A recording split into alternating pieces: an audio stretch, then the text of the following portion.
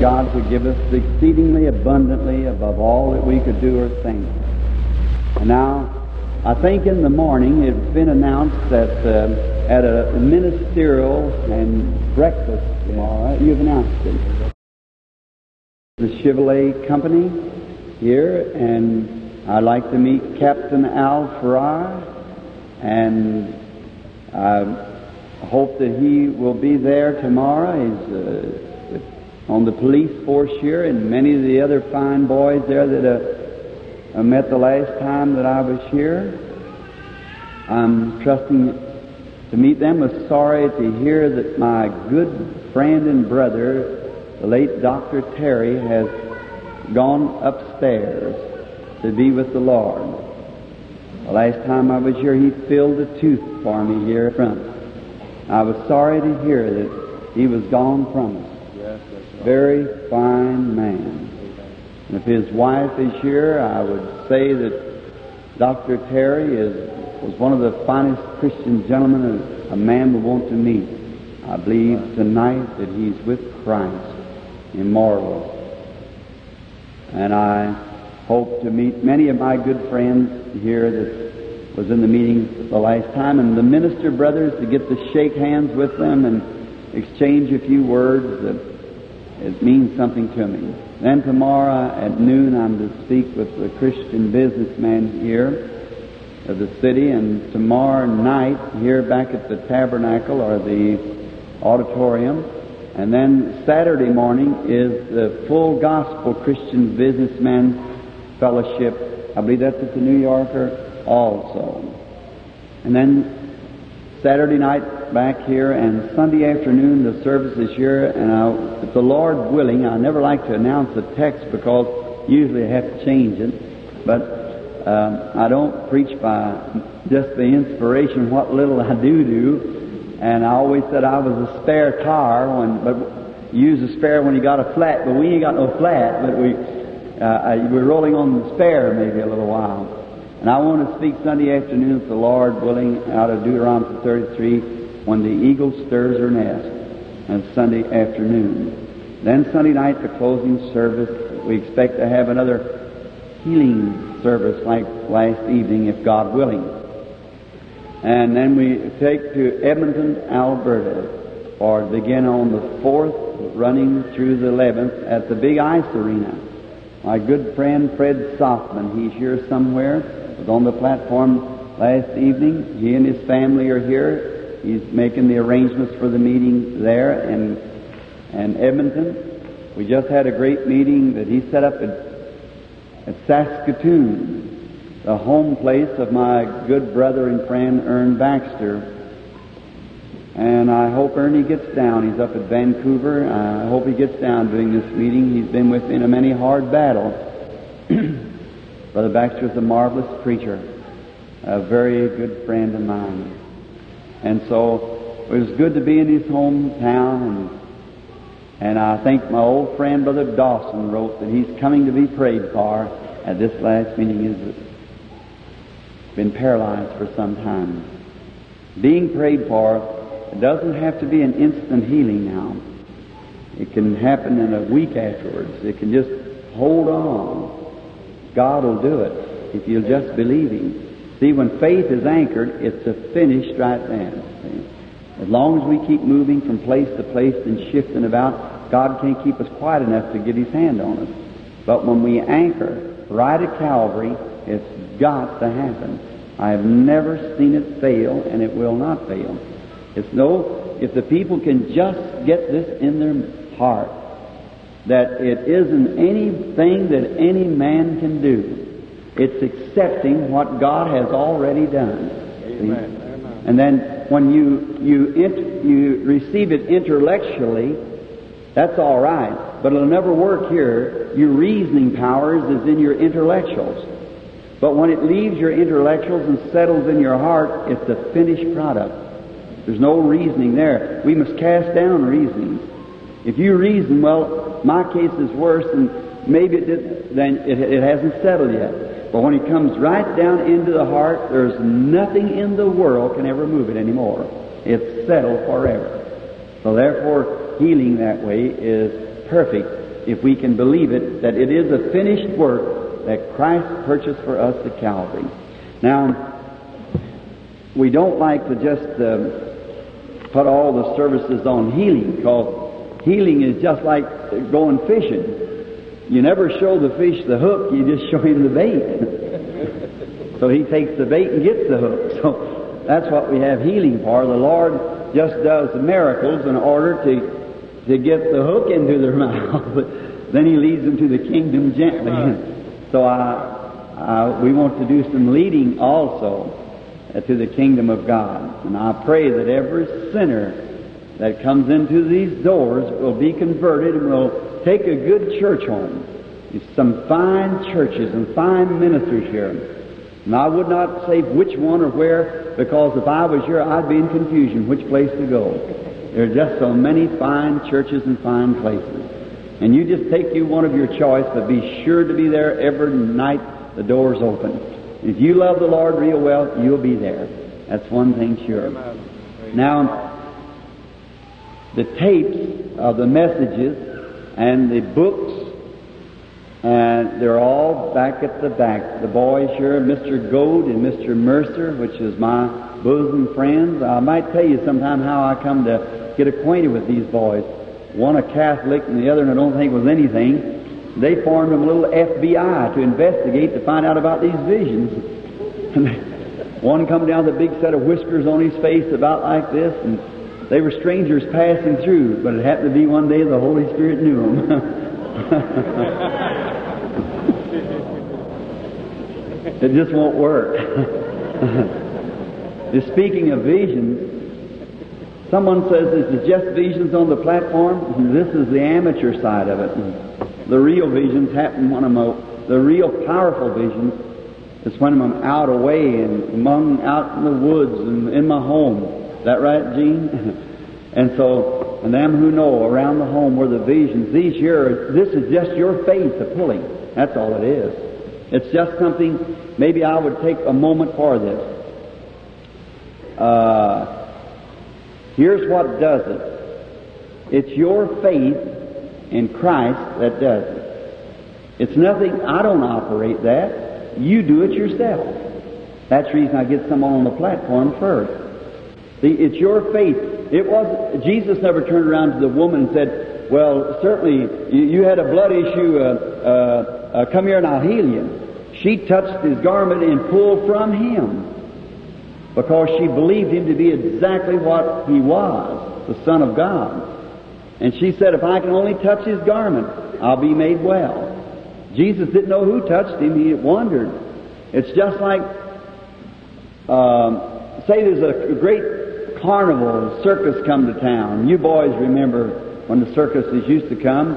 We didn't have any money, and we packed water and everything else to get to see the monkeys and the giraffe and so forth. Worked hard as we could for a nickel when the circus came to town. Sometimes they put it in a big place where there's big high boards. Let's say that's right for this tonight. We're standing there, Brother Rasmussen, and maybe I'm a taller man than you. You're short but stronger. And we'd say there's a knothole way up high. And you'd say, well, Brother Branham, you're so tall you can see in there. Now, I can't help because I'm tall. God just made me tall. I say, I wish I was strong like you. I'd pack water for the elephants and get in, see? But he can't help because he's that way. God made him that way. Well, now, we want to see what's on the inside of the show. So I jump real high, take a hold with the end of my fingers, and pull myself up, just strain. And when I get up there, I look in. I come down, he said, what'd you see, Brother Branham? An elephant. Oh, is that right? Now, that's what it is. You're on the platform. It's your own faith operating that's what makes the weakness come. See? Jesus said, when the woman touched his garment one way, he said, I perceive that I have gotten weak. Virtue's gone from me. My strength left me. See, that's what she did. She touched it. Now, most of the people say, oh, well, he might have guessed that. See? So then, up you go again. All right, I'll try again. Up I go. What did you see? I saw a giraffe tumor. cancer, whatever it is, check it and see if it's right each time. See? Well, then you look at the person again, still they halfway believe it. See? It makes it hard. Now, if the person, when he was told, would say, "Oh, bless God, that's right," and Jesus would have to reveal that, "I accept Him now," if you see a real meeting, you see something take place. The whole audience would be illuminated with the power and glory of God, and it would do something. Cripples. How many was at the Portland meeting down here when that maniac ran out on the platform there to kill me that night? And the devil was defeated, and that whole entire audience went into a power, and they just left their crutches, wheelchairs, and walked away. So that's what it takes, you see. Well, now, what if then the boss of the circus comes by? So what are you fellows looking at? I'd say, well, it was over and looking at the certain things, and he'd reach down and pick me up by the collar, raise me up, say, "Here it is." It starts in down here, it comes around here, it goes here, over here, and down here, set me back down. I'm not tired. I tell Brother Rasmussen everything I've seen. Now that's the way it is in these meetings. See, I come here, pray, keep myself open, just submissive. Your faith moves into God. It speaks. That's the giraffe or the whatever's wrong with you, like that. But then that's you using God's gift. When God gets ready to use His own gift, He just picks you up and shows you, you're going over to Seattle, you'll come down to this corner, you'll meet a person here, it'll be here and this. There's nothing wrong with that. When I come down, feel fine. That's the boss using His own gift, God. He uses His gift, and you can use His gift. Now when Jesus was born by God and told by Him to go away from the home of Lazarus, for he was going to die, He admitted that. And He went away, waited 4 days till the vision was over. He said, "Our friend Lazarus is dead, and for your sake I'm glad I wasn't there, but I go wake him." At the grave He said, "Father, I thank Thee, Thou's already heard me, but I say this because Thee stand by." See, He'd already known what was going to do. He never did one thing until first God showed Him by a vision. How many knows that's true? St. John 5:19. "Verily, verily, I say unto you, the Son can do nothing in Himself, of what He sees the Father doing, that doeth the Son likewise." See? So the Father showed Him a vision. When He raised Lazarus from the grave, was nothing said about him being weak?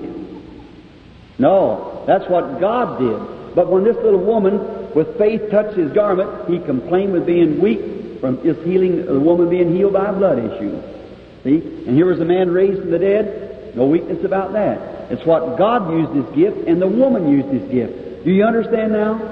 It's your own faith, and it would never operate one bit unless you were the one who operates it. I can just explain it and tell you that God has given it. It's your faith that does the operating. The Lord bless now while we bow our heads before reading His precious Word. Our dear Heavenly Father, we humbly thank Thee tonight from the depths of our heart for the blood of the Lord Jesus, which is all sufficient to save us, to heal us, to give us those things which we so need. And while we are gathered in this auditorium tonight, we pray that the Holy Spirit will visit every heart. Come down to the intellectuals and settle into the heart, and may the Holy Ghost take the Word of God and plant it into the heart of every man and woman, just as we have need. Speak, Lord, through the lips of Thy servant. Get glory to Thyself, for we ask it in Jesus' name, Thy beloved Son. Amen. I wish to read tonight just for a text for a few moments, and I was a little late last night. I'll try to be a little earlier tonight. And now, remember, get the sick people out here. You don't know what God would do. We just got 3 more nights after tonight. I want to read from St. Matthew's Gospel, the 17th chapter, beginning with the first verse. And I love to read the Word. My words will fail because it's a man's Word. His Word can never fail because it's God's Word.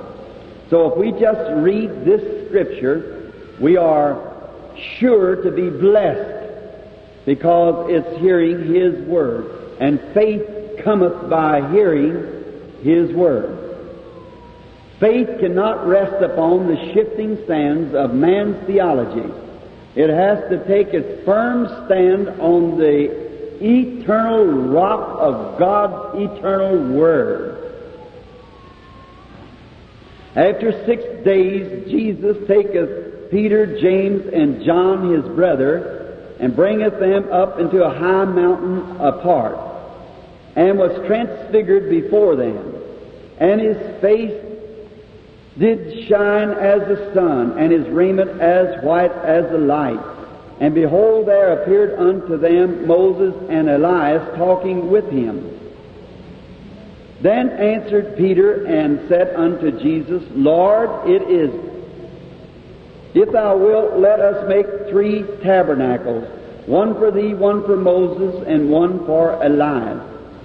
And while he yet spake, behold, a bright cloud overshadowed them, and behold, a voice out of the cloud which said, This is my beloved Son, in whom I am well pleased. Hear ye him. May the Lord add His blessings to the reading of the Word. This is rather an unusual Scripture. And I wish tonight, of course, we know that the real meaning, where most of you ministers refer this Scripture to, is to the second coming, the order of the second coming of Christ, which is right. It's most certainly right. But every Scripture has a compound meaning. Many times a prophecy will mean a certain thing to happen here and repeat it over here again. Like in St. Matthew, the 3rd chapter, when it said, Out of Egypt I have called my son. Now that refers back to calling out Jacob, was his son also. And it meant calling out his son Jesus. So it had a compound meaning, compound 2 times that it was meant to be fulfilled. And prophecies of the New Testament come right into this day to be fulfilled again. Especially, I believe, the one when He said that whosoever shall speak against the Son of Man shall be forgiven him, but whosoever speaketh against the Holy Spirit shall never be forgiven him. That means for all ages. But I want to approach this tonight from just a little different standpoint. And now Jesus meets with man in great circles of many. One time with 500 brethren, once with 70, with 12, with 3, and even with 1. That's what makes Him so divine.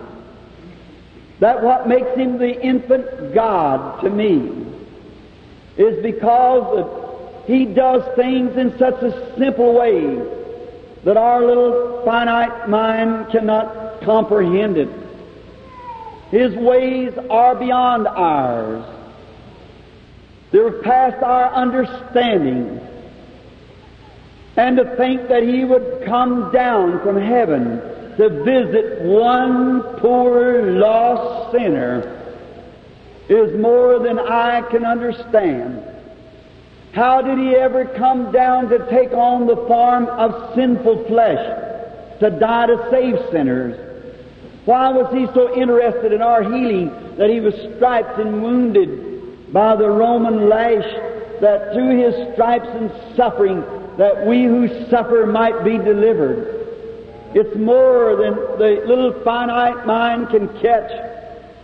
Man who all ages has tried to explain that great love of God. It's just as fathomless as the skies is. There's no way to ever try for any man to take upon himself to explain the depths of the love of God. For God is love. Amen. His very being is love. He's the fountain of love.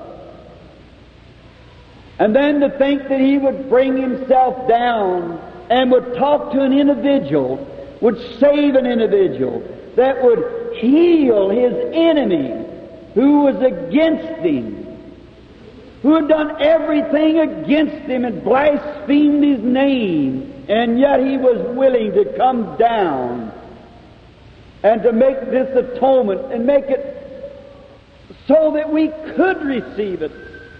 Then there's one thing that startled my thinking, is how could a mortal being ever turn down and reject such divine love?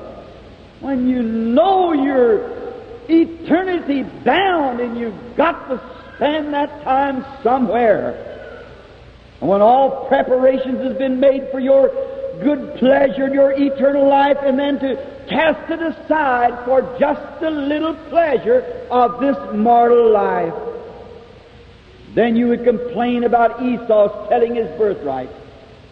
We are way beyond Esau in the way we sell our heritage for less than what Esau got.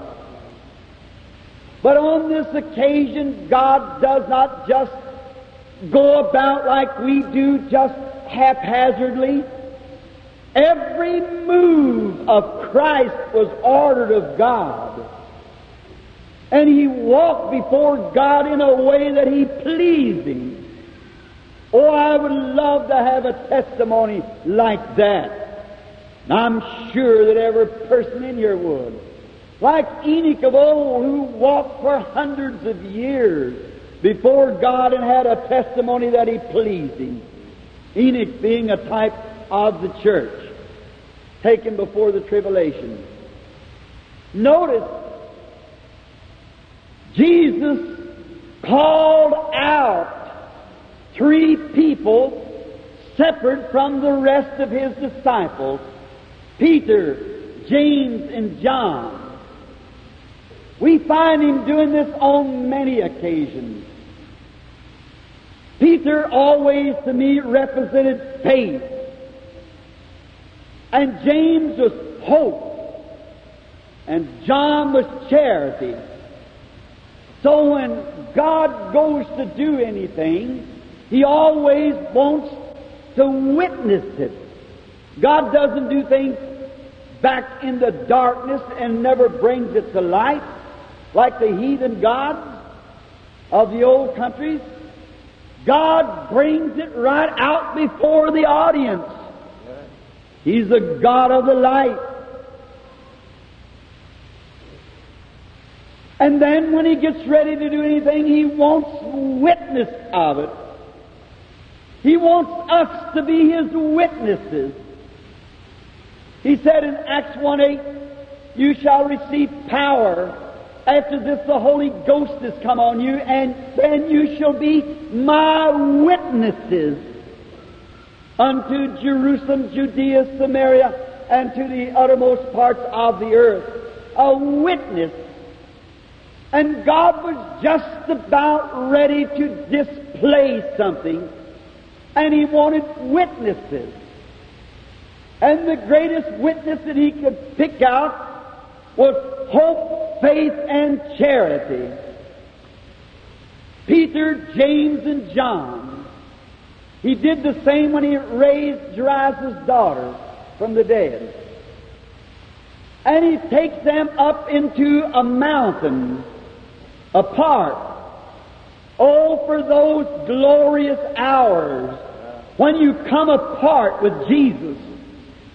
I suppose every Christian in here has had that type of experience when you could come apart for a little while with Jesus. When He calls you, when you're doing your ironing, go into the bedroom and close the door. I want to talk to you just a little while. When you're riding on the highway in your car, and all of a sudden something comes to you. Pull off the side of the road. I want to talk to you just a little bit.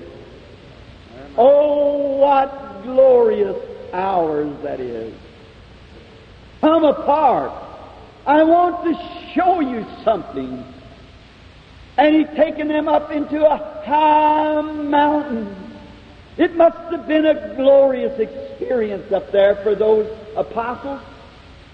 Peter, referring to it some many years later, spoke of it of the holy mountain.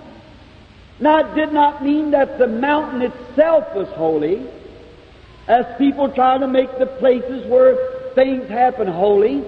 It isn't the holy mountain. It's the holy God that was on the mountain. It isn't the holy church. It's the Holy Spirit in the church. It isn't the holy man. It's the Holy Ghost in the man that's to be referred to. And those experiences alone with Christ. And He was going to do something there that He wanted the world to see. It was a beautiful type. Now, in the Old Testament, we are taught back in the settings of the law, as many much more able men are here tonight to explain that, of the setting of a son, or the placing of a son. In the Old Testament, we find where that a man had a great kingdom of his own, a great farm, we would call it, or a ranch, you would say here. And on this ranch he had many tenants, many hands, working in little places. Now that was carried over all the way down, like in the King James Version of the Bible. You read some strange things about the King James Version. In John the 14th chapter, it reads like this: "In my Father's house is many mansions." Mansions, plural, in a house, singular. That seems very strange. That in a little house, many great mansions were in there. I'm not sure, but I think Moffat translated it like this. More ridiculous than that. In my Father's apartment house is many apartments. Like we were going up there to rent an apartment. But I'll say this, them days are finished when we leave this world. The original reads like this in the original Hebrew: "In my Father's kingdom is many palaces." That's different. But the reason the translators made it for the King James, while they were translating it for him, in them days the kingdom was called the house, and he was the king, which was the father over the house. And all of his delegates, or all of his subjects, was his children. And that's the reason the translators put it, "In my Father's house is many mansions," so the English people would understand it. Now that was taken from a Bible setting of the Old Testament. The father owned much ground. And when a child was born, a son, into that family, he was a son when he was born. And if you will excuse me, knowing that tonight what I say I'll have to answer at the judgment part, and I do not say it to be critical, I only say it for the embetterment of God's church and His kingdom. I think there's where the Pentecostal people got off on the wrong foot. When they thought when you were born again that settled it. That's only the beginning. When the Son was born, He was a Son as soon as He was born. And you are a child of God the very minute that you believe on the Lord Jesus Christ and accept Him as your personal Savior. Jesus said in St. John 5:24, He that heareth my word and believeth on Him that sent me has everlasting life, and shall never come to the judgment, as passed from death unto life. That's His word. Now, the minute that in your heart you believe that Jesus is the Son of God and God raised Him up for your justification and accept Him as your personal Savior, new life takes hold in you. That very minute. Now, when this Son was born, that didn't make Him heir of all things.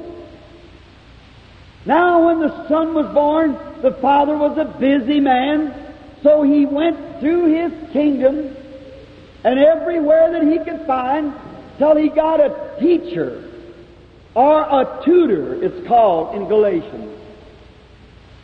A tutor, a raiser for His Son, that His Son might be raised up in the right atmosphere, that the Son might be educated correctly, that the Son might be taught the right things.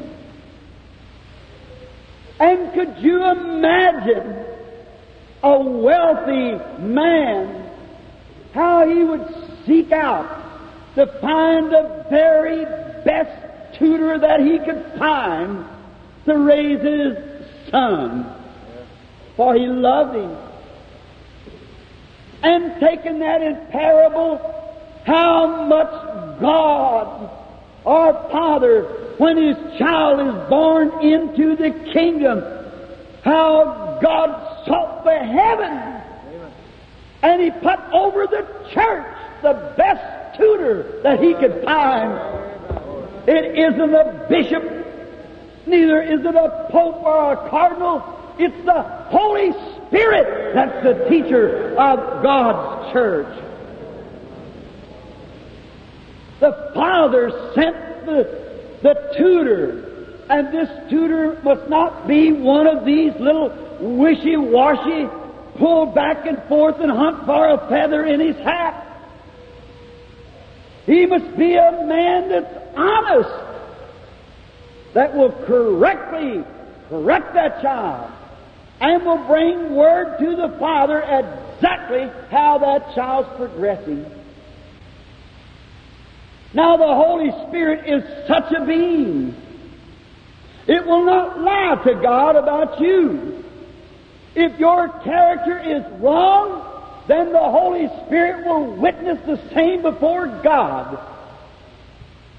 And you know, it must have been an awful thing when the tutor had to come to the Father and tell him the character of his child if he was disobedient.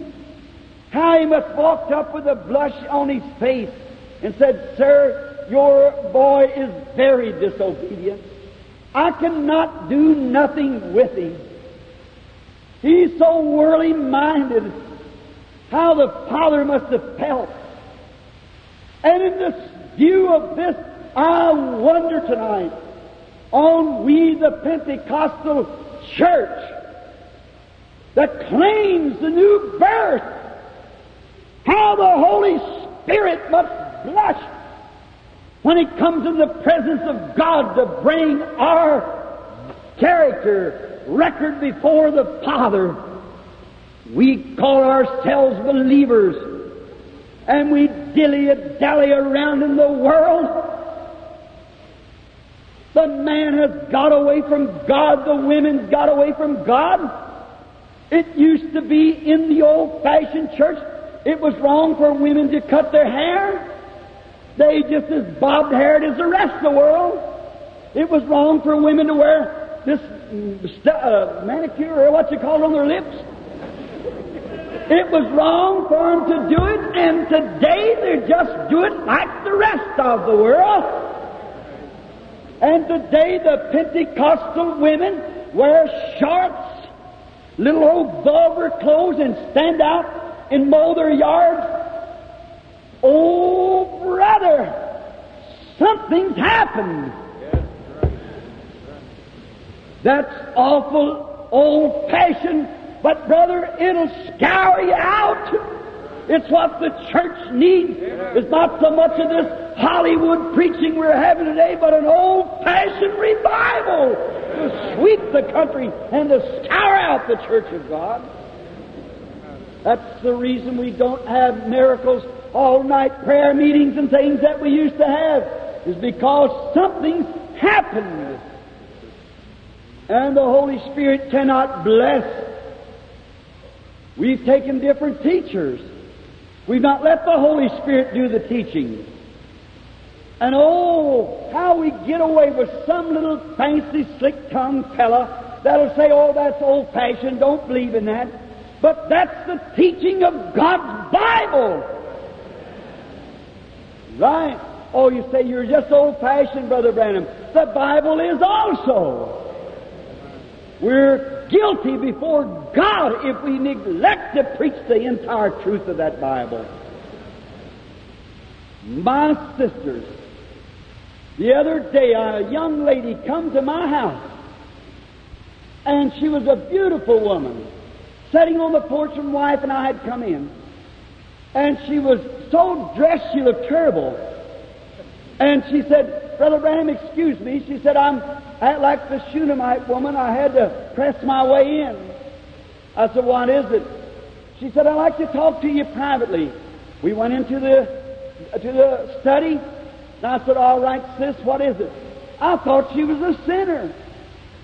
She was dressed like one, and she was a beautiful woman, but just all poured into a little old dress that was terrible looking, wasn't made for women to wear. And she was, I'm not critical or I'm not joking, this is the platform in the Bible. And the woman looked terrible. And she kept telling me about something or another about her having nervous spells. Well, it just happened to be, I said to her, well, now the first thing you ought to do is to accept Christ. She said, I am a Christian. Oh, I said, excuse me.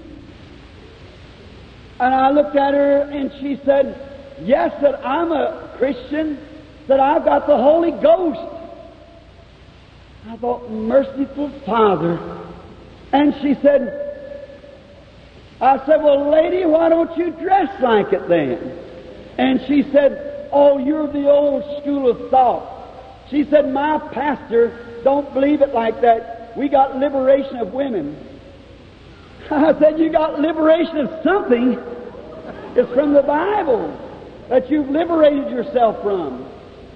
And I said, did anyone ever tell you you were an attractive woman? She messed her hair up on the side and said, oh, yes. And I said, do you realize that the way that you're dressed, you'll send more men to hell than all the bar rooms in the country? Oh, she said, Brother Branham, I don't mean anything. And by God's grace, there come a vision. And I seen what she was doing. I said, now you work in an office. Yes, she said. I said, your mother's dead. You got 4 sisters and a brother. That's right. I said, you just lifting a fan around, you hurt your back. That's right. I said, you put your hand there, you'll find a store. She said, it is. There's your nervous trouble. Now she said, well, thanks the Lord. I said, now go put on some clothes. And she said, Brother Branham, we don't believe in that kind of old-fashioned stuff. I said, then what about last night? That boy you was with in that place. And she started crying. And it exposed her sin and told her the adultery that she was living in. And how she fell on the floor and began to weeping. What is it? Lady, you might be as virtuous and clean as you can be. But if you dress these little old Hollywood dresses and get on the street and a man looks at you, you're guilty of adultery. Jesus said, whosoever looketh upon a woman to lust after her hath committed adultery with her already in his heart. You may never go through the act, but at the day of judgment, that sinner that looked at you, you presented yourself to him like that, you're going to be counted for adultery. That's God's Word. That's old-fashioned, but it's God's truth. You say, well, Brother Branham, that's the only kind of clothes you can buy. They got sewing machines yet. They sell them. And they got goods. There's no excuse. Say, all right, quit picking on the women. All right, you man. And you who call yourself a Christian, the head of the house, and will let your wife do like that, I've got little respect for you as a man, let alone a Christian. That's right. You're supposed to be the head of the house.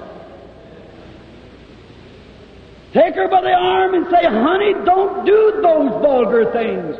Get out on your knees 5 minutes before God and see if the situation doesn't change. Why? Then the Holy Spirit has to come before the Father and saying, my children down on earth, your children, that's called by your holy name. They're addressing themselves as an adultery on the street. All the things that they're doing. How he must blush to say that, born-again Christians. How he must say that they stay home on Wednesday night to see some of these old vulgar televisions who love Susie or Arthur Godfrey, Elvis Presley with your rock and roll and shindigs, and love that better than you love God's house. Something's happened. Right? If you love the world or the things of the world, the love of God's not in you, says God's Bible. I know your pastors may not appreciate me getting so strict about it, but this may be the last time in Tacoma I'll ever be here, and at the judgment bar I've got to answer. That's right. You cannot be too strict. No, sir. You stay with the Bible. Wonder what the Holy Spirit thinks when He comes before the Father to bring such a message as that. No wonder we broke up in and fussing about, I belong to this, I belong to this, and I belong to that. That's what's done it. If you get back to the spiritual side of it and the old-fashioned prayer meetings, and take the comic books and all the old life, true stories and things off of your table and put the Bible there and go to wholesome literature, it would be different around your house. That is true. My brother, you listen to it. If you count me to be a servant of God, the Holy Spirit will not tolerate such living as that out of people who is called by His name. Now the world, sure, they live like that. It would not be a strange thing for me to see a pig on a manure pile. That's his nature. But you'll never find a lamb there. Sure, if he's a pig, let him be a pig. That's what he is. But you who know different and then tolerate the things like that, I've got little hopes for you unless you repent. That's straight gospel. Oh, how he must feel when he comes in the presence of the Father. But then what if he finds the Son, that he brings the message to the Father, how happy he is to get to come to the Father and say, oh, sir, your boy is a real boy. He's just a chip off the old block. I'm telling you, he's just about your business. He's just shrewd. He just acts like you. Oh, he will not tolerate wrongdoing among the man. Oh, he's just like you. How the Father would swell out his chest and say, yes, that's my son. How it pleases God to find His children obedient to His Word. Not on little isms, but obedient to the Word. Not obedient to the church, obedient to the Word. That's the thing that's going to stand. This is a blueprint. This is the standard. This is the only thing. Whosoever shall take away or add to, the same will be taken his part from the book of life. I don't want anything less than this Bible puts in here, and I don't want anything more. I want just what it says. Notice, then when he come and the Father was pleased with his Son, when that Son became a certain age, he'd taken him out into a place in the street. And there he adopted that same Son that was born into the family. He set him up on a pinnacle, a high place. He had a ceremony. He placed a certain fine robe upon the Son and had a ceremony and adopted him into their family. Or otherwise, he placed him in the family, positionally, what he was, because he had been time-tested. Oh, I wish I had the ability to grind that into people's hearts. God's looking for time-tested Christians. Amen. Right. Every son that cometh to God must be tried, child-trained, tested. You jump from pillar to post and this to that and in and out. How can God ever adopt you into His family or positionally place you? Now, think of that for a moment. How can you be positionally placed when you will not stand still long enough for God to do it? Now, notice, no wonder the church hasn't got one big blast of healing services universally. No wonder the church hasn't got one great growth constantly going. He cannot get his children to stand still long enough. One said, I won't have to do that. My church is not cooperating. I'll just leave out of the picture. That's where you get in trouble.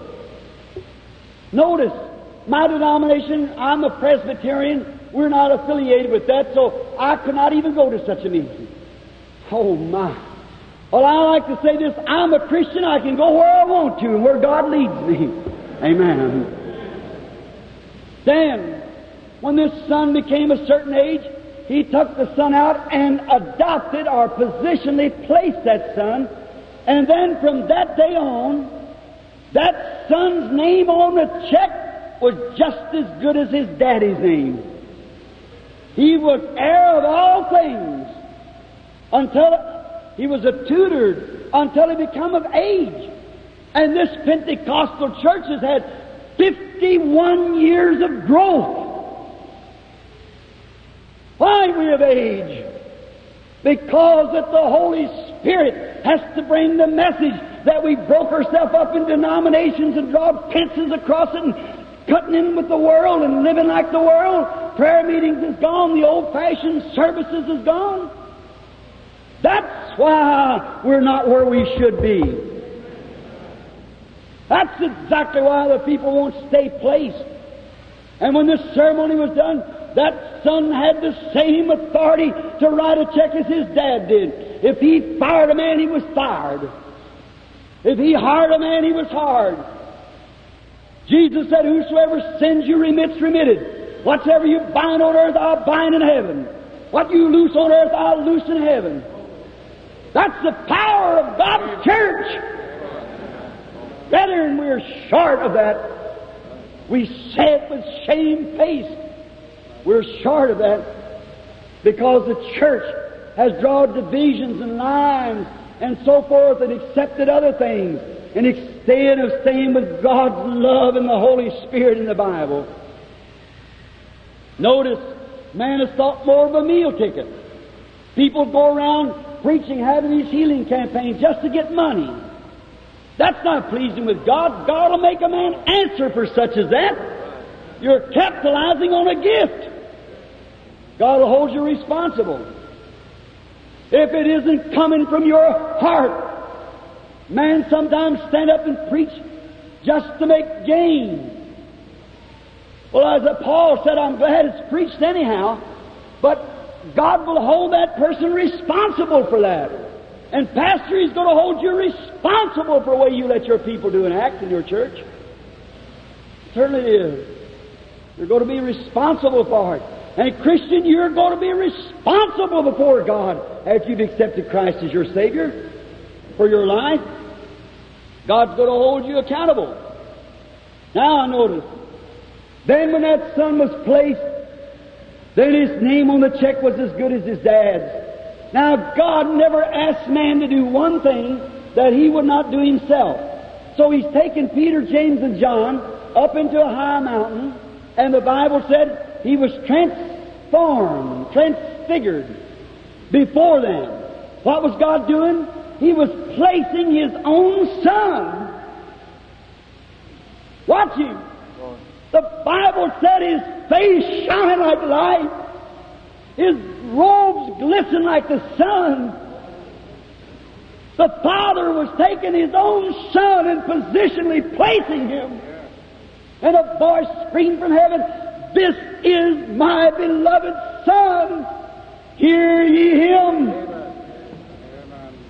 And of course, the disciples, Peter especially, just a little nervous type, got all excited. Usually man does. When they see the supernatural, it excites them.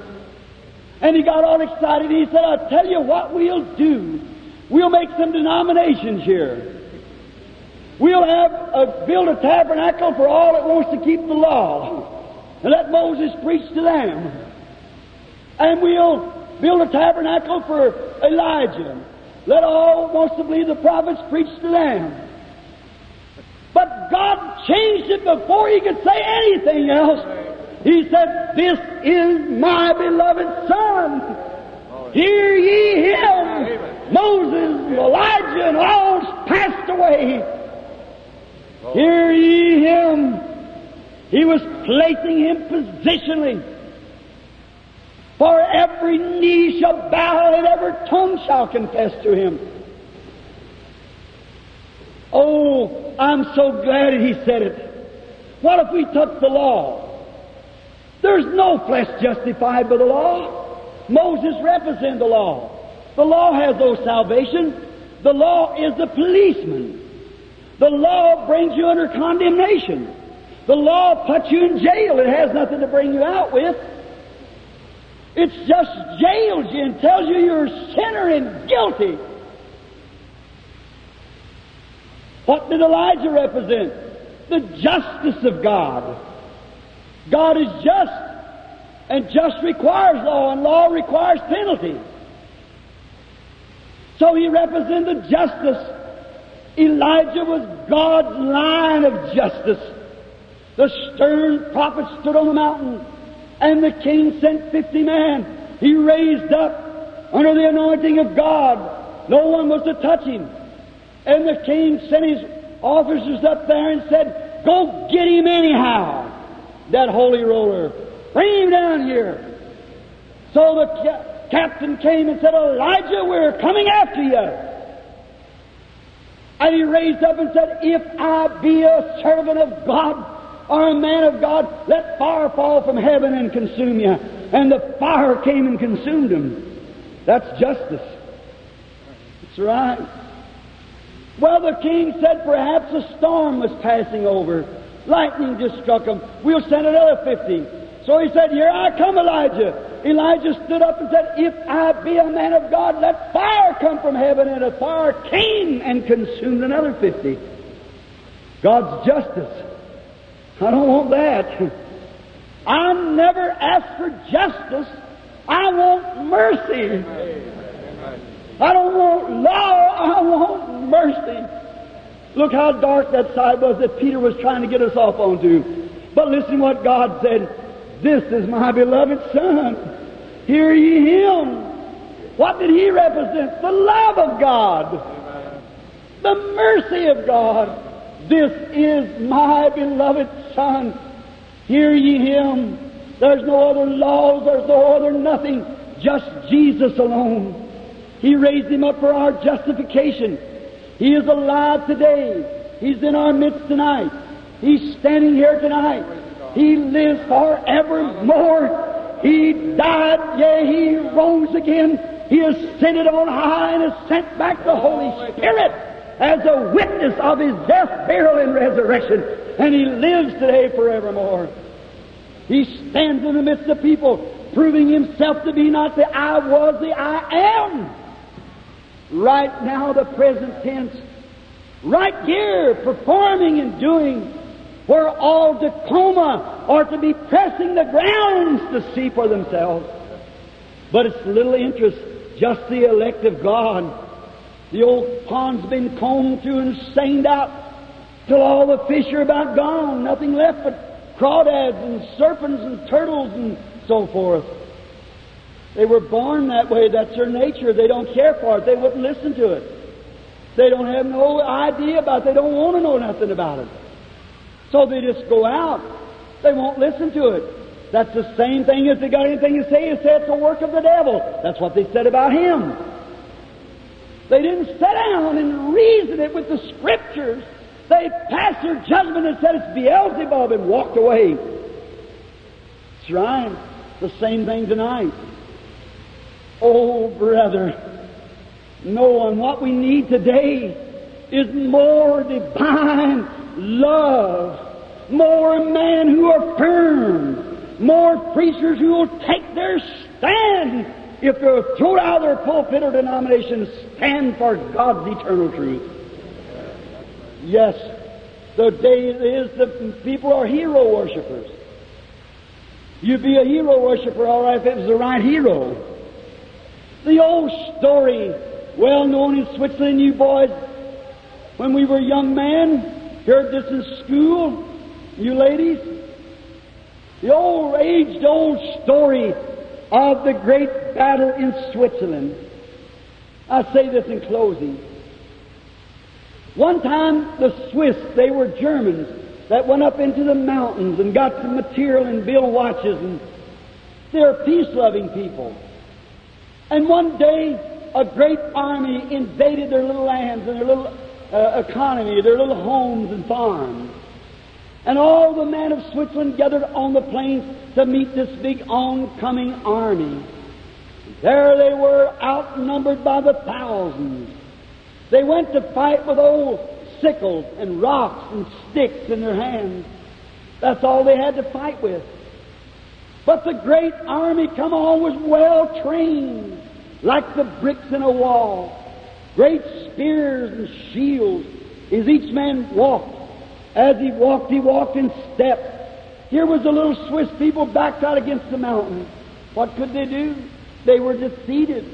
There was no hope for them. And as they stood there trembling, wondering what the outcome would be, as this great army moved in closer and closer, after a while, a young fellow by the name that should never be forgotten and will not be in Switzerland, by the name of Arnold von Winkelried, he stepped out and he said, "Man of Switzerland, all the state of Switzerland is at stake. And today I give my life for Switzerland. I shall save Switzerland this day." And the other man within the soldiers, his comrade, said, "Arnold von Winkelried, what will you do to save Switzerland?" He said, "I'll give my life. You follow me and fight with what you have and do the best you can." And he threw down his sickle that was in his hand. He raised up his hand and pushed his royal heart towards those spears. He looked over the whole group till he found the very densest part. And he rushed with his hands up and screamed, "Make way for liberty! Make way for liberty!" And he rushed in where 100 spears caught him as he brought him into his bosom, into his heart, and plunged himself to death. Such a hero act routed that great army. His fellow men followed him with their sickles and sticks. They beat that army out of Switzerland. And they've never had a war from that time since. I can get up last summer in the great Alps amongst the Swiss people and speak and say, just call his name. And 400 years or better has passed. And the tears will run down their cheeks as they hold their hand over their heart and say, God, rest the soul of Arnold von Winkler. We would not be Switzerland today if it wasn't for Arnold von Winkler. That has never been exceeded and very seldom compared with as heroes of this world. But oh, brother, that was a small thing. One day when Adam's race, they'd sent Moses the law. God had sent the prophets and they had refused, they had failed. And when Adam's race was backed up against the backboard of eternity, there they were standing there in doubt and fear and trembling, and Satan's great army marching on. Sickness and ignorance and superstitions and things was taking them from side to side. There was one stepped out in heaven, screamed to the angels, I'm going down to earth. I'm going to save Adam's race. The angel said, what will you do? He came to the earth. He lived 33 and a half years. 3.5 years he preached. He looked over the earth till he found the very midst of the deepest dark of fear of man. That was death. And he went to Golgotha and plunged every spear of death into his own heart. There he died, and he sent back the Holy Spirit. And he said to the church, take this and fight with it. Follow me. You shall receive power after the Holy Ghost has come upon you. You shall be witnesses of me in Jerusalem, Judea, and Samaria, unto the uttermost parts of the earth. And these signs shall follow them that believe. In my name they shall cast out devils and speak with new tongues and take up serpents or drink deadly things. If they lay their hands on the sick, they shall recover. The greatest weapon was ever put in the hands of man is the Bible, to be backed up with the Holy Ghost, that Christ died at Calvary to free His church from superstitions and fear and doubt and trembling. He lives today. He rose from the dead. He's alive tonight. Hear ye Him. Say, but the doctor told me I couldn't live. But hear ye Him. The pastor excommunicated me and said I'd be lost forever. Hear ye Him. Say, well, Brother Branham, I don't know what I will do. If the doctor said I couldn't live. The hospital turned me out. Hear ye Him.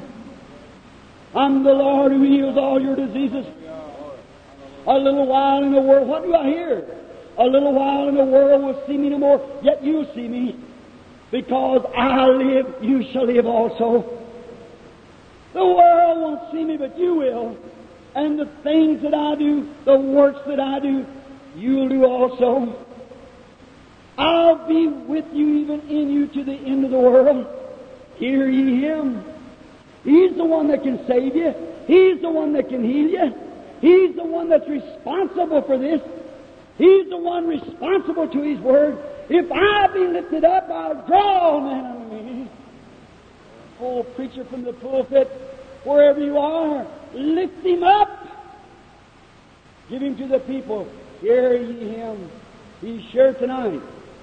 Christ lives.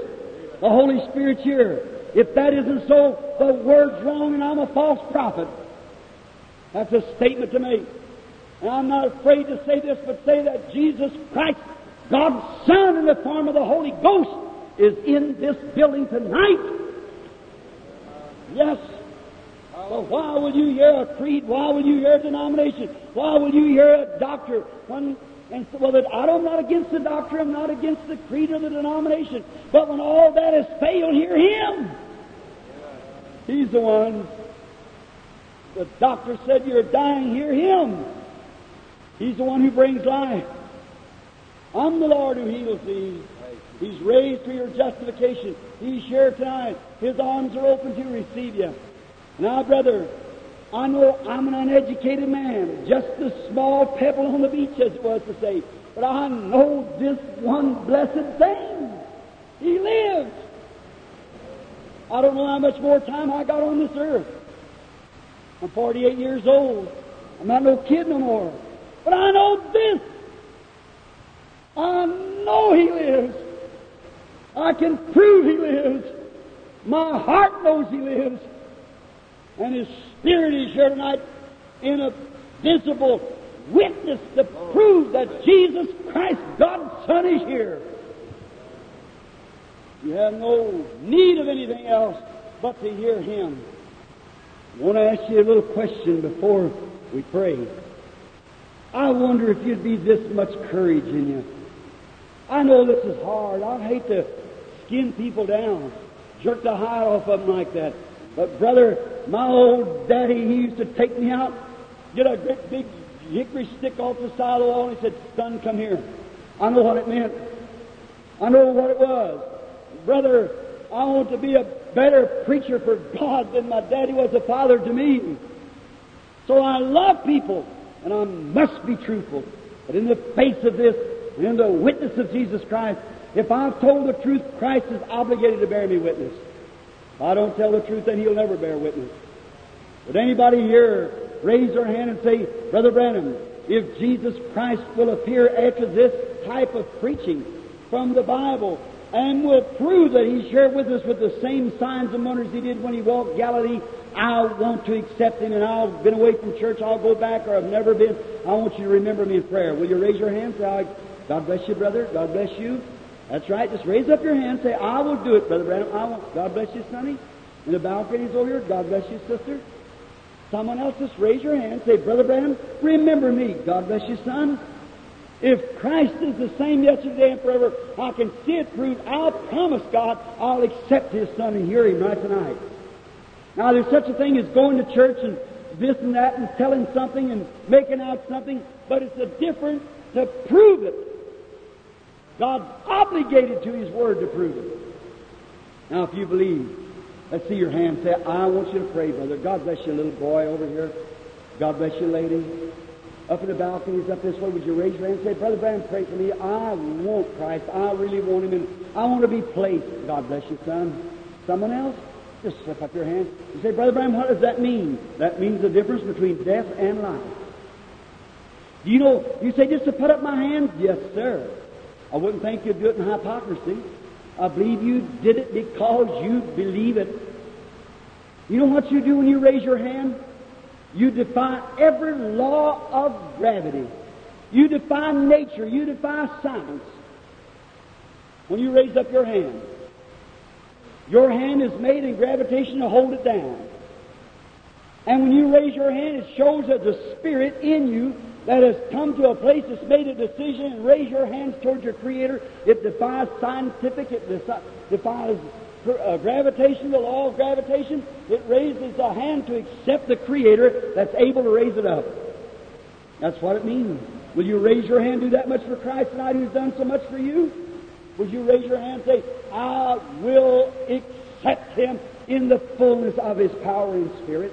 God bless you, sister. Somebody else do it?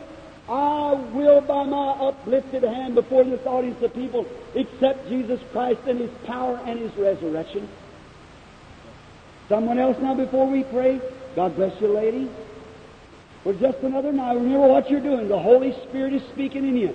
What is that? That's the Holy Ghost. Hear ye Him. Hear ye Him. Well, what would the people think? What are you going to listen to, the people or the Holy Spirit? The Spirit says you are condemned. You're wrong. You must get right. Then I don't care what the people says sitting around you. Raise your hand and say, "Yes, Holy Spirit." Did you ever think in the beginning what you was? Did you know your body laid here on the earth in the beginning? When the earth was created without anything on it? This volcanic eruption, your body laid here. You're made of 16 elements of the earth. Cosmic light, petroleum, moisture, potash, so forth. And what happened? God sent the great Holy Spirit forth, the Logos that went out of God, the theophany of God, and it began to brood or make love to the earth. What happened? A little potash and calcium and moisture come together, and up come a little Easter lily. God said, "That's beautiful, just keep on cooling." Grass come up, trees come up, birds flew out of the earth. That's right. Animals come up, and then man come up. God didn't create anything more because man and woman are one. A woman is not in the original creation. She's a byproduct of man. took from his side a rib and made a helpmate to him. Them two were one. How sweet it must have been to see Adam and Eve and that love affair walking through the garden. First thing you know, the wind's blowed. Eve said, "Oh, that wind." "Peace," said Adam, and it stopped. The great lion, Leo, roared. He said, "Leo, come here." The sheet of the tiger roared. They come up and meowed like kittens. Adam says to Eve, "Sweetheart, let's go up to church. It's time to worship Father." They didn't have plush seats. They had no denominations. They went right up into the great cathedral. And there, when that great light come down, and they worshiped God. When God laid them down to sleep, laid Adam's arm out and Eve's head on it, his beautiful little wife. He laid Leo the lion down, sheet of the tiger. Nothing could bother them. How the Father must have felt when he looked up there and saw his children. I think sometime when we go into the room, the wife and I, and look at the children when they're sleeping. I look at little Joseph. She said, "Daddy's got a nose just like yours. His forehead's like yours." I say, "Mother, his lips are just like yours." It's the features. Man was made in the image of God. Then sin came in and spoiled it. That's the reason we get old and wrinkled and crippled and sick. But you know what? The Holy Spirit will not be defeated. He let woman through the sin bring children to the earth, but we're still of the dust of the earth. Here some time ago, a doctor said he was a skeptic. We was talking at a Kiwanis meeting. And he said, "I'm a little skeptic of the whole thing." I said, "Doctor, every time I eat, what do I do?" He said, "You renew your life. Blood cells by food." I said, "What does that food do?" "It makes blood cells." Now listen close. Then the reason you live today, something had to die. Because if you eat meat, beef, the cow died. You eat pork, the hog died. You eat fish, the fish died. If you eat bread, the wheat died. If you eat potatoes, it died. If you eat greens, the greens died. It's a form of life. Something has to die so you can live physically. Then if something had to die so you can live physically, how much more did something have to die so you can live spiritually? God's Son gave His life, and that same Holy Spirit come forth and brewed you, watched over you and brought you here. Then if I am what I am, if I'm a man, because the Holy Spirit made me, I would have never come to the will of Charles and Ella Branham if the Holy Spirit hadn't brought me. And if He made me what I am and made you what you are without having any choice, how much more if this potash and calcium spreads back over the earth, if He brews to me and I bleed back an answer to Him and love Him, we make love to one another with His answer, then a sworn oath that He'll raise me up in the last days. What do I care if they bury me in the sea, burn me in the furnace? When that hour comes and the Holy Spirit follows His wings across the earth and broods out, come out of the dust of the earth somewhere, made in the image of God to live forever. Brother, you can sign your name on every church book in the world. It'll never do any good until you answer back that call to the Holy Spirit. God's Son calling, He said, "This is my beloved Son. Hear ye Him." Won't you hear Him? While we pray. Heavenly Father, I pray that in Christ's name that you will answer to these calls tonight. Many people raise their hands to be remembered in prayer. Oh, eternal God, take these few broke up words and put them together, sow the seeds into the heart of men and women, that they might know that this message tonight is for them, and that they should come and they should repent and be born again, and really not make out a make-believe, but really be born again of the Spirit of God. Grant it, Father. Now I've talked of you. I've spoke of you. I pray, Lord, that you'll speak back and let the people know that I've told the truth. Send the Holy Spirit, Christ Jesus. Let Him use the lips of your servant. Let Him use the eyes of your servant. I submit myself to Thee, Lord, and to this audience. And may you speak now and do the same works. May the vine go into the branch now and produce the very same ministry that His blessed being did when He was here on earth. We know the vine does not bear any more fruit. It always puts it into the branch. And God, we are the branches. Now energize us with faith May this Word take hold and bring faith, and by faith we receive it. Hear the prayer of your servant, Father, for we ask it in Christ's name. Amen.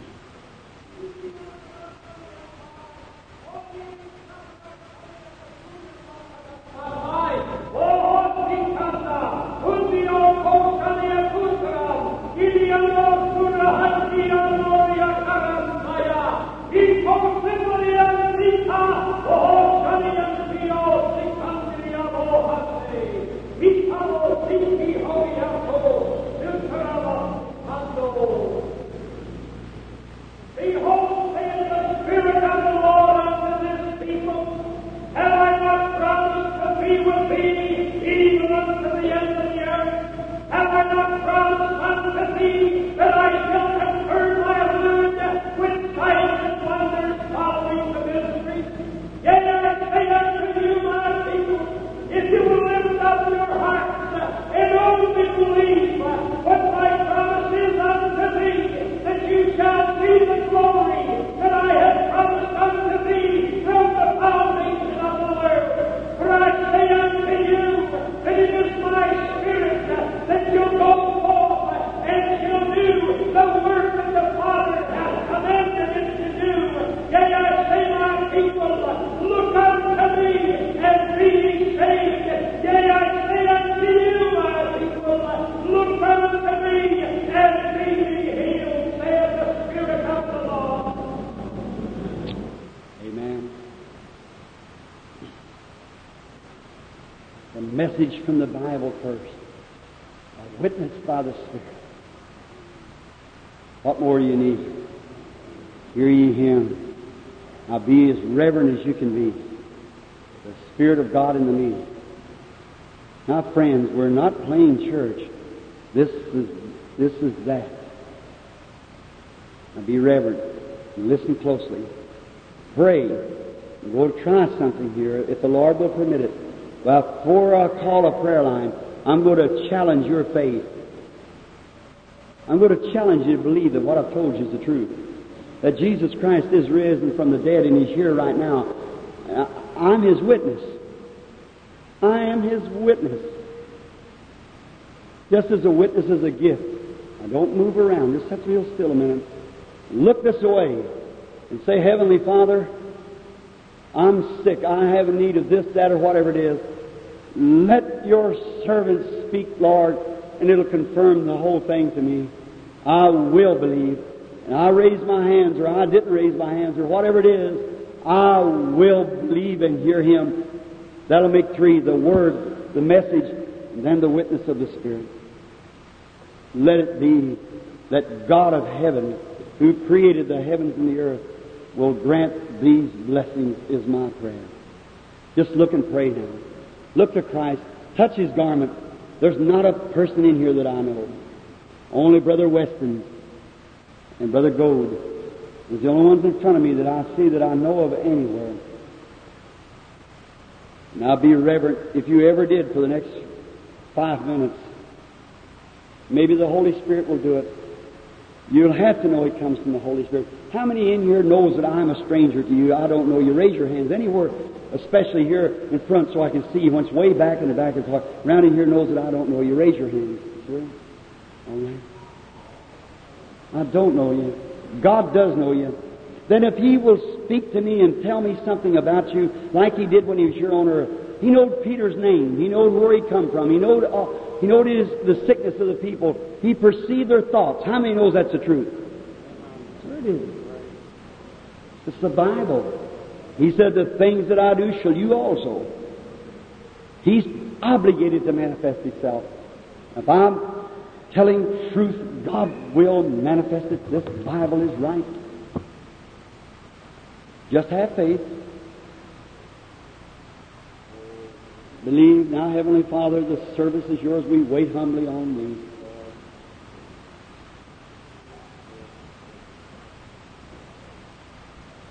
What are you doing, Brother Brandon? I'm doing the same thing that Jesus Christ did sitting at the well talking to the woman. I'm trying to perceive what the Holy Spirit would have me to say. And just be ready. I have to watch it. It's His Spirit. I have no way at all of knowing anything about you or anything.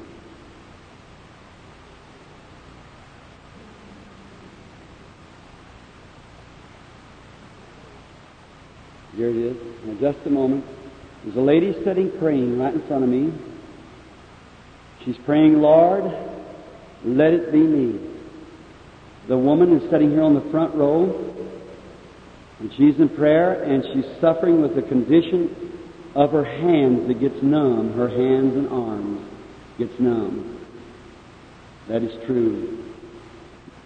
Isn't that right, lady? That you just praying with the little red sweater on, glasses on? That's right. You have numbness in your hands and arms. You believe Christ heals you now? Raise up your hand. All right, you can go home. Be well. Your faith has healed you. What was that? The same thing that touched Jesus and that blind beggar crying. He couldn't hear His voice. Of course not. Or the woman had touched His garment and so forth. The elderly lady sitting next to her there, she's weeping because the Spirit struck her just as the woman, because she reached over and punched her with her arm. Sister, look this way. You were kind in doing that. You helped the lady to understand. I perceive that you're in need too. If the Holy Spirit will tell me what your need is, then will you receive Him and believe me to be His prophet? Will you do that? You suffer with heart trouble. That's right. If that's right, raise your hand. I've never seen you in my life. Is that right? I don't know nothing about you, but your heart trouble's finished. You're healed. He who knows you certainly knows what He's talking about. Now, do you believe? Just have faith. Heart trouble. I see a woman dying with heart trouble. She's in a serious condition. Just a moment. Everyone, Reverend. She's praying right now. I don't see a person that looks like her. Yes, here she lays over here on the bed. That's right. She's got many kinds of heart trouble. That's right, isn't it, lady? That's right. You were praying. Had a funny feeling when that woman said that, didn't you? That's right. Raise up your hand. Sure. The doctors has give you up. You got all kinds of heart trouble. I just see him just writing it down, a lot of things. Short, heavy-set fellow. That's right. Put your hands up. Now, I can't heal you, lady, but the healer's right there with you. You've touched something. You can live if you want to. Believe Him. What do you think about it, lady, sitting there next to her? Do you believe with all your heart? You do? Uh-huh. You suffer too, don't you? If God will reveal to me what's your trouble from here, will you believe me as God's prophet and accept your healing? It's a blood clot on her head. If that's right, raise up your hand. All right. You want to go home and be well? All right. You can have it. You sitting next to her there too. You want Christ to heal you? You do? If He doesn't, you're going to die. Your trouble's in your spine, isn't it? It's cancer of the spine. That's right. And you're a preacher, a woman preacher. That's right. If that's right, raise up your hand. All right. See what I mean? You couldn't hide your life if you had to. The Holy Spirit's here. I challenge that in Jesus' name. Oh, how you can feel. He's the boss now. Amen. What do you think, lady, sitting on the end looking so earnestly, saying, oh God, if it could be me. Yes. Got female trouble.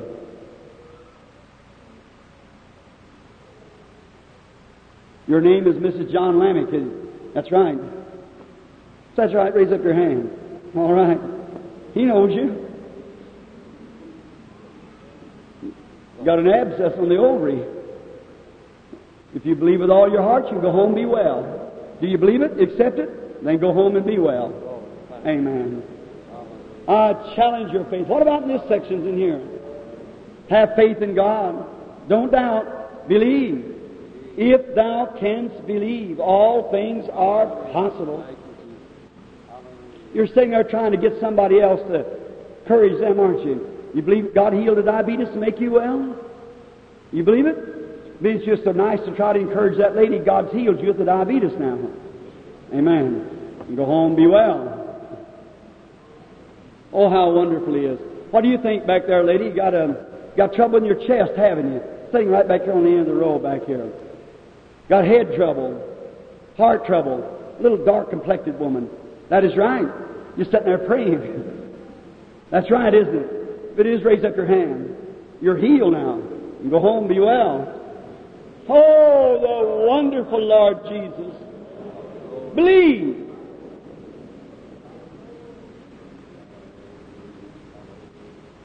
Here's a lady sitting here very sick. She's praying. She's got TB. Her name's Della Lowe. Della, you believe that God will heal you? All right, accept your healing.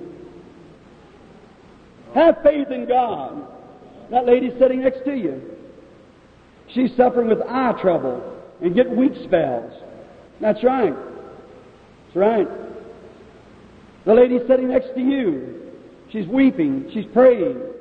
She's an Indian. That's right. She's suffering with severe headaches. She's not only that, but she's praying for her boy sitting next to her that's blind. That's true. And the boy's praying for his daddy sitting next to him with back trouble. You're Indians. That's right. You're from a city called Shelton. That's right. Your name is James. That's right. The one that raised his hand. All right, Ray, do you believe? Your little boy's name's Tony, isn't it? Your wife's name's Sally. That's her mother sitting next to her. Hallelujah! Jesus Christ, God's Son, is here. If thou canst believe, have faith in God. Sally, bring little blind Tony to me. In the name of Jesus Christ.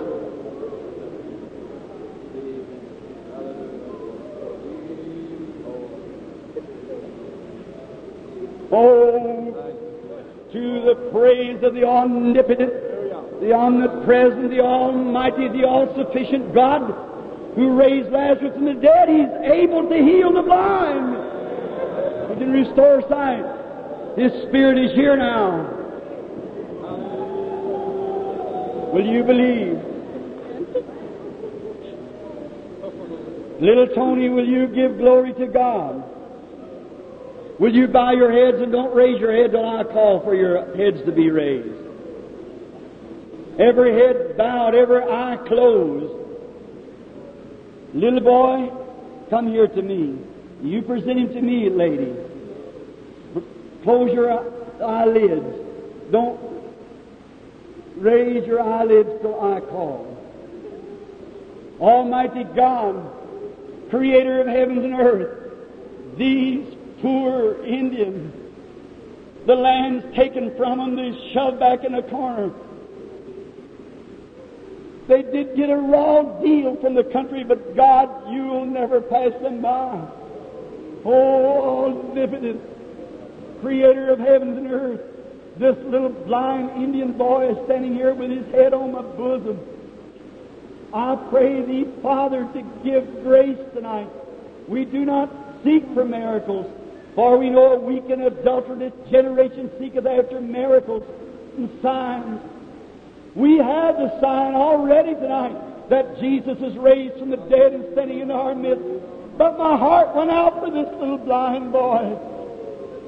Oh, God of heaven, hear the fervent prayer of your servant and open the eyes of this blind boy. Thou demon of blindness, who's closed this little boy's eyes into darkness, I adjure Thee by the living God that you come out of him and give sight back to his eyes again that God intended him to have. I judge Thee by the death of Christ at Calvary to be uncredited. You are defeated. Christ stripped you at Calvary. You have no legal rights.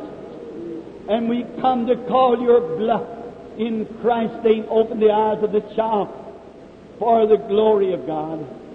Now let every head be bowed, every eye closed.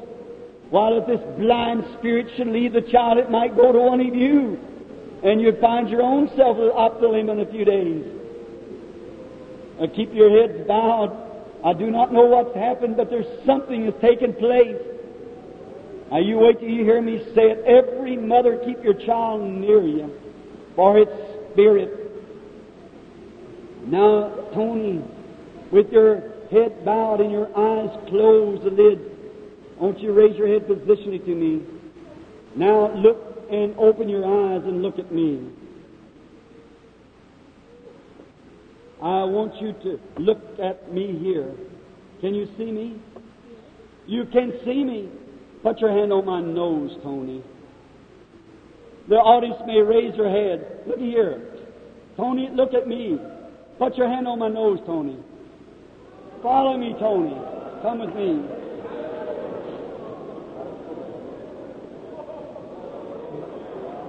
Praise the Lord. Let's give God praise, everybody. Your little boy will be all right now, sister. God bless you. Let him go back himself. Let's just raise our hands and give praise to the Lord. Omnipotent God, who can open the eyes of a blind Indian boy, can surely with thy grace divine be all sufficient to heal the needy here tonight. Grant it, Lord. I pray that in Christ's name that you'll do this for your own glory. I wonder, in the face of this person and in the face of this company, how many of you people that believe that Jesus Christ is here and you have a need for Him for your soul, would you come here while the anointing of the Holy Spirit is here with me and stand here for a word of prayer? Sinner friend, would you come here? You'll never be any closer to God. You that raised your hand, come here just a minute. You'll never be closer. This is my beloved Son, said God. I've raised Him from the dead. He's here declaring Himself. He's doing the same things that He did in the days gone by.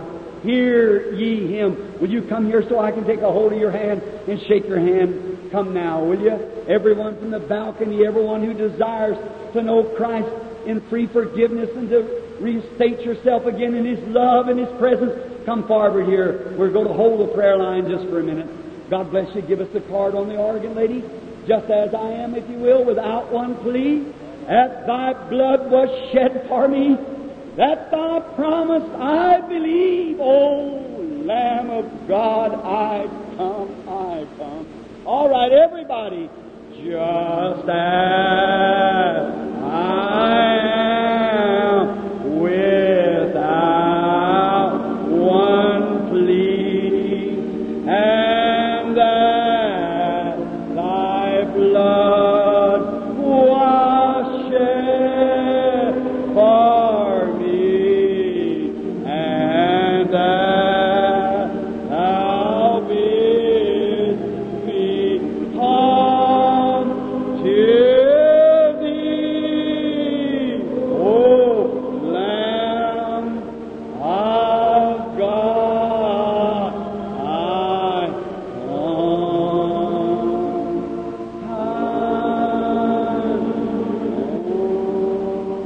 Now to the backslider, just as I am, and waiting not to rid my soul of what? Of one dark love to thee, whose blood can cleanse each spot. Oh, Lamb of God, I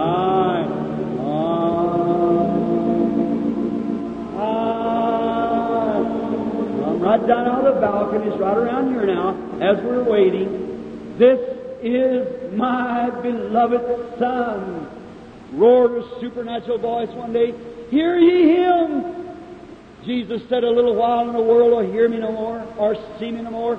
Yet ye shall see me, for I'll be with you to the end of the world. He's here. He's proved Himself here. If there's a doubt of your salvation in your heart, come now, will you, and receive Him while His great presence is here, His great signs and wonders being done. Where was that little boy that was blind, was healed just a few minutes ago? Which way did he go? The little boy there? Walk up here, son, you want to shake your hand. Just let the people see how much more you can see. He's going with himself a blind boy a few minutes ago coming to the steps, walking up himself with sight in his eyes to see. God bless you, honey. How many good lives?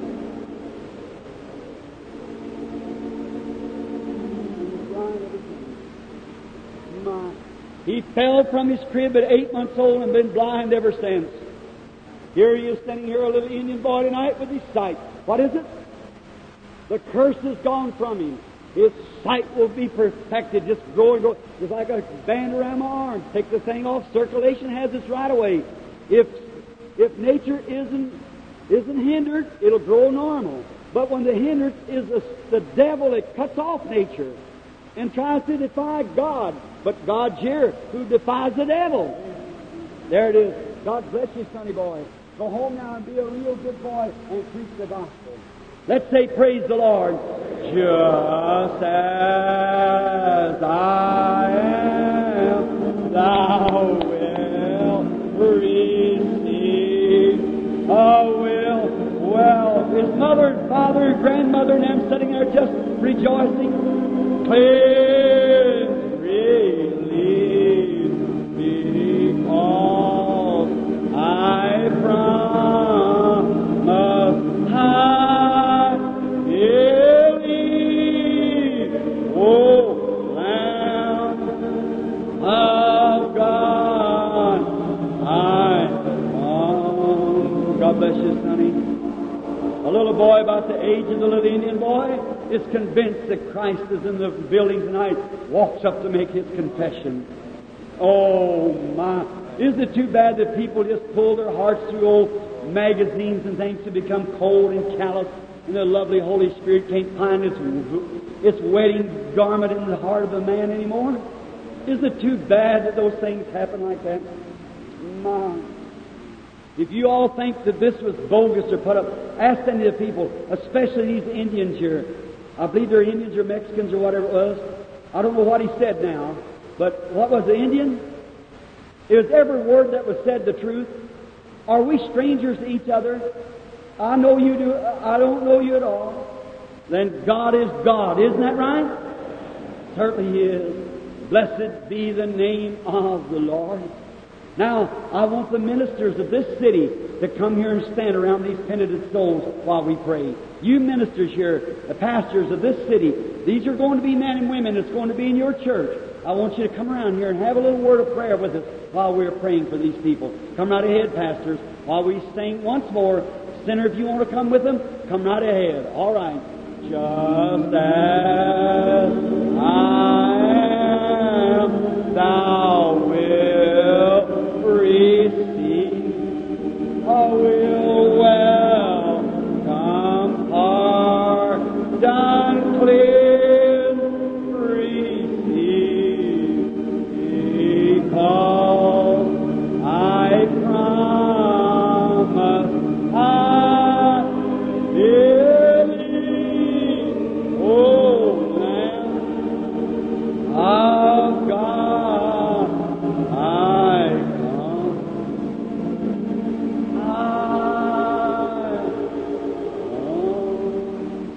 Slowly, flatly, all together, as ministers are standing around the penitent ones. My poor, decrepit friend, Jesus Christ, God's Son, is here. He is the one who's called you. You've heard His voice. Some of you are just children. Some of you are old. God's called your heart now. You've come to surrender your life to Him. You could not have raised up out of that seat and come unless He called you. No man can come to me except my Father draws him first. And all that comes, I'll give everlasting life and will raise up at the last days. God made the promise. We'll see each other again in the great glory lands above, where the old will be young there forever. Sickness and sorrows will vanish forever. We'll be in His likeness, conformed unto Him, made into His image, never to be old, never to be gray, just young and youthful forever. You're listening to the Holy Spirit that brought you from the earth and gave you a chance to make a choice, and tonight you come making that choice.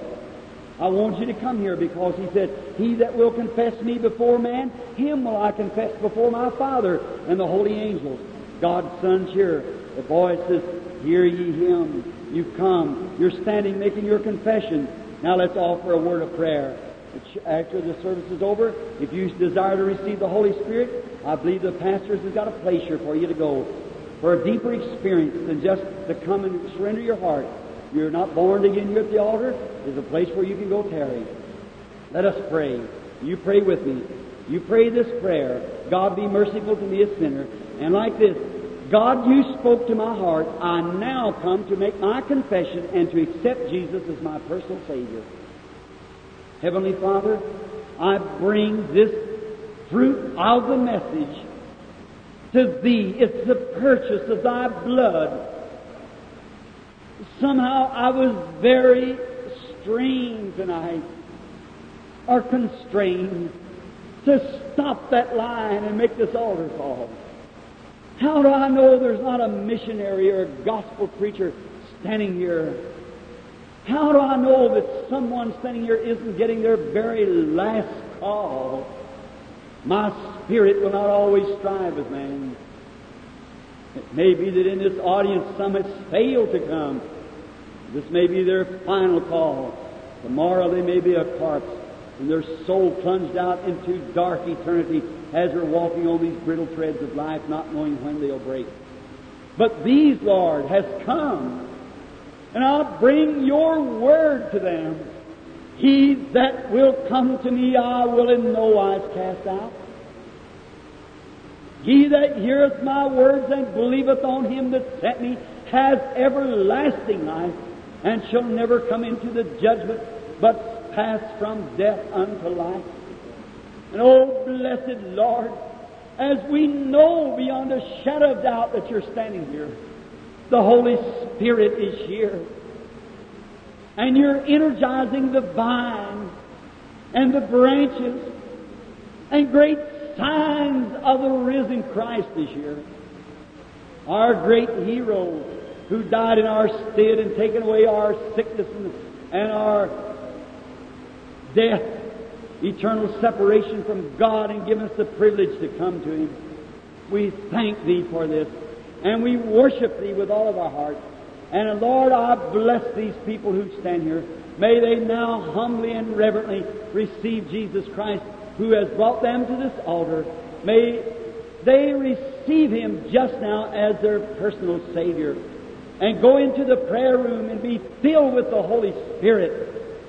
And if they're sick and the cripples as they're standing around the altar here, may they be healed also, that they've made this great gallant move to be healed of their soul. May they be healed also of their body and their infirmities. I pray this prayer, Lord, as your servant, in Jesus' name, thy Son. Now to you that's standing at the altar with your heads bowed, do you solemnly now confess your faith in the Son of God and accept Him as your personal Savior, and say, from this night henceforth I'll live for Him who died for me? Will you do it by raising up your hand and say, I now accept Christ on the basis of His shed blood? Will you use the altar, raise your hand? Everyone that will do it, God bless you. That's right, 100%. Now the audience is looking at you. I want you to turn around, each one of you, right to the audience now. Each one at the altar, turn right around, like this, to the audience. As you turn around, I want the audience from both sides of the balcony this way to look this way. I want you to raise your hands again to Christ, your Savior. Here at the altar, raise up your hand. Each one of you around the altar now, raise up your hands. Each one to Christ as you accept Him. While I quote this scripture, He that will confess me before man, him will I confess before my Father and the holy angels. You are now God's children. Your hearts has been cleansed from sin through faith in the Son of God. You need now the baptism of the Holy Spirit. And I trust to God that you will receive it. And there's a room right around the side here, to my right, I believe, is that right, Brother Rasmussen? Where you, right behind the screen here, where you can go back there where Christian instructors will go with you to receive the baptism of the Holy Spirit. Now, if you will turn to your right, go right around behind the place here, where you can be filled with the Holy Spirit. Ministers will go with you right around like this. Now, as they're going around, let us sing, the great physician now is near for the healing line. All right. The great physician now is near. The sympathizing Jesus, He speaks the truth, being hard to cheer. Oh, hear the voice of Jesus. Sweet note in seraphim song, listening on marble song, sweet as carol ever sung. Oh, Jesus, blessed Jesus. Didn't this lady laying on the cot, wasn't she called a while ago? Wasn't she called by the Holy Spirit? There's something about her, something of her. All right. You feeling better, lady? All right, you can take your bed now and go home. Amen. He's wonderful. I don't know what was wrong with you, but there's a light around you now. If you'll just stay that way, you found grace to Him. Amen. Oh, isn't He wonderful?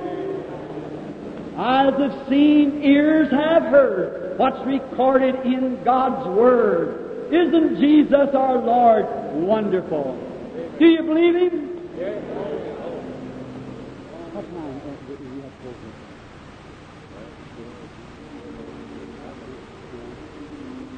How many believes if we would just forfeit the prayer line and start from 15 tomorrow night where we're supposed to start tonight?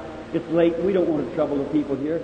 Would you do it, or would you rather have the prayer line to go through? That's up to you. How many would just think a congregational prayer that you could accept it and believe it? Raise your hand.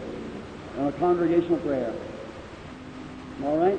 Now a contrary that wants to have the prayer line to go through, raise your hand. Wants to go ahead with the prayer line. I believe the congregational prayer is the Lord. All right? That's good. I'm thankful for your faith. If God doesn't touch your body, tomorrow night we start with where we left off last night. A1, go A1, no, we got some left. 15. We start A16 tomorrow night and go right straight through the line. I'll try not. Tonight the Holy Spirit definitely led me. The reason I'm thinking that right now, that anointing left me immediately after something happened. I believe a little boy here or something. It all seems like a dream to me now. A little boy was healed here on the platform, and it left me. So I just want to pray a prayer of faith. You pray with me as you lay your hands on each other now. Amen. Oh, my poor Irish heart just quivers with joy. I hear the sound of abundance of rain. Who could deny that Jesus Christ isn't real? Who could deny that He isn't here tonight? Who could deny that He isn't right here in our midst right now? That lovely sacrifice of Calvary. God speaking, hear ye Him, hear ye Him. This is my Son, hear ye Him. Let us pray now. Heavenly Father, we pray as a congregation. We pray as the ransomed church of God. I now condemn every sickness, every disease, every affliction. The great omnipotent God. And I'm thankful for the faith of this people who would forfeit. They don't need to come up here. There's nothing in man, but God is here.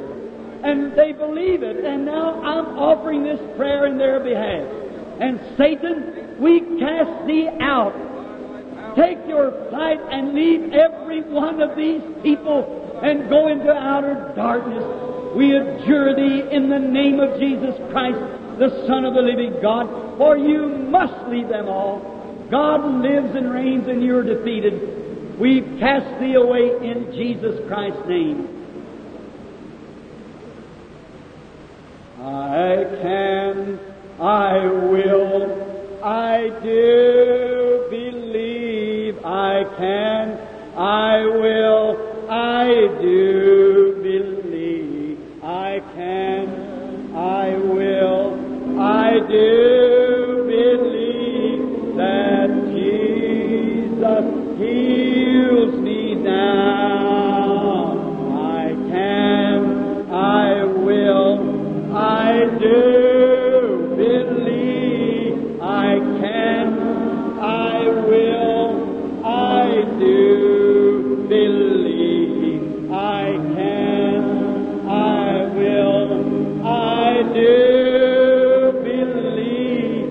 that Jesus heals me now. Do you believe it? Raise up your hands if you believe it. Blessed be the Lord. Believe I can, I will, I do. Believe I can, I will, I do. Believe that Jesus heals me now. God bless your royal hearts. If my prayer means anything to you, my deepest and sincere prayer goes out for each and every one of you. From the depths of my soul, He who's omnipresent knows I mean that. It's late. We rented this auditorium. We don't want to keep it too long. And you forfeit the time in the prayer line tonight to see salvation brought to the people. God will certainly honor that. Tomorrow morning at 7:30 at the New Yorker Hotel Cafe. We'll be seeing you then. I turn the service right now. Don't leave yet. Brother Rasmussen has a word for you, I'm sure. Brother Rasmussen, God bless you.